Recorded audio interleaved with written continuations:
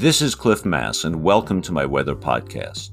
Each week I talk about current weather, provide a forecast for the weekend and beyond, and give you more details about an interesting weather phenomena.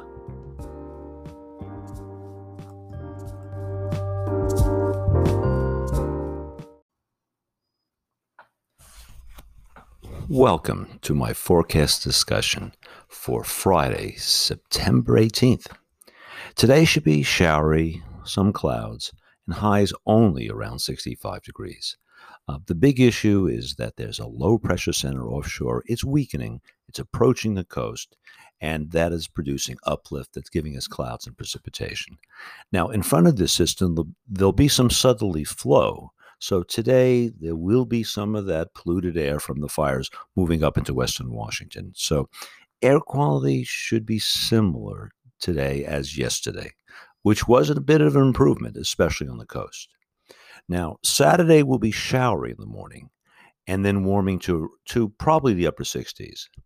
But the key thing is that we expect a big change in the air quality, because on Saturday, the flow will switch into a northwesterly direction and strengthen. And that'll occur as a ridge of high pressure builds over the eastern Pacific. And so, with air coming from the west to the northwest and much stronger, there'll not only be a lot of mixing, but we'll be bringing in fairly clean air off of the Pacific Ocean.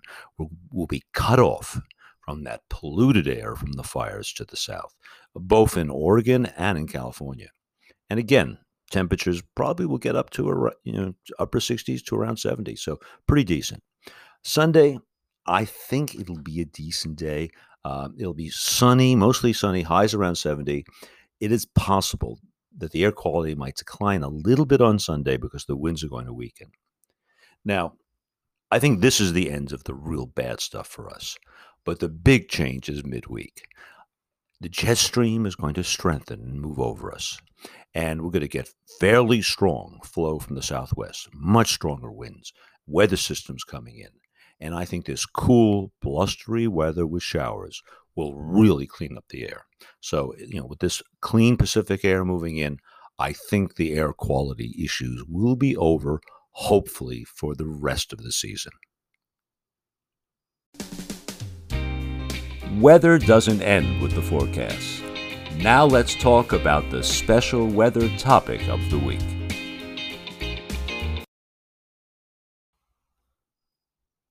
Well, welcome back. Today I'd like to talk a bit about why it has been so difficult to get the smoke forecast right. And to begin, how does the National Weather Service make smoke forecasts that we use and that's been on the media a lot? Well, the first thing we have to do is know where the fires are. Excuse me. And the location and intensity of the fires can be determined by weather satellites. We have weather satellites that sense how much radiation is being emitted from the surface of the planet. And it turns out that the amount of radiation tells us something about temperature, and we can actually see the fires with the weather satellites and tell how hot they are and how much is burning. So that's the first thing. What happens next is the National Weather Service and NOAA, what they do is they use this information about the fire intensity in fire simulation models. These are models that actually simulate how much is burning. They consider how much fuel they think is on the ground. We have measurements about that. And we know how much fire. We simulate how much fire is burning stuff up, and then how much smoke is being created. And these models actually distribute the smoke in the vertical. So we know where the fires are. We get an estimate of how much is burning. We get that smoke and we mix it in the vertical. We put it in the vertical where we think it should belong. Okay, that's the next step. Then we take the smoke and put that into atmospheric models that simulate the full physics of the atmosphere, can move the smoke around, do all these things, okay? Basically, weather forecast models that include smoke. And these models can also figure out how this smoke is affecting solar radiation. Is it reflecting it to space? Is it absorbing it? All those kind of radiative effects that affect temperature, the atmospheric model can do that, okay? Now, that's how we do go about doing this. And one of the most well-known models that I've shown in my blog a lot is called HRRR smoke, the high resolution rapid refresh smoke model. And this is created by the NOAA National Weather Service. Okay. Now, this is the point. The initial forecasts from this modeling system, HRRR smoke, were extraordinarily good the first few days of this event. I mean, meteorologists like myself were feeling really good about it. And we were maybe a little bit too confident in the skill of the model.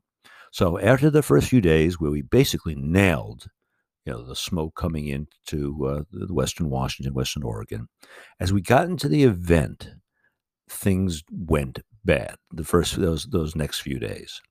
What was happening is the model kept on mixing out of the smoke out of the lower atmosphere, and it was pulling the smoke out too quickly, and that produced forecasts that had too little smoke. Okay, so it was giving these optimistic forecasts, especially in the coast and also in Western Washington.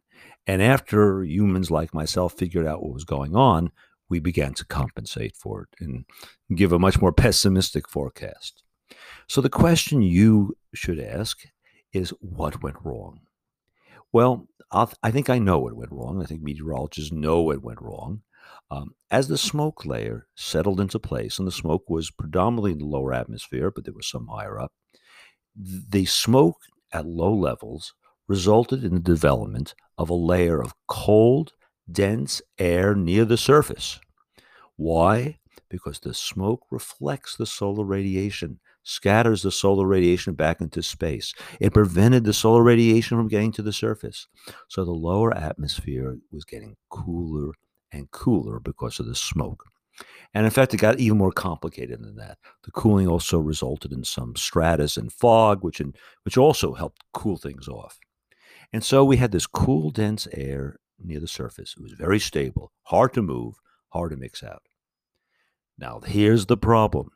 The HRRR model, the HRRR weather model, underplayed the cooling. It missed some of the cooling effects, some of the aspects of how cloud droplets form and things like that.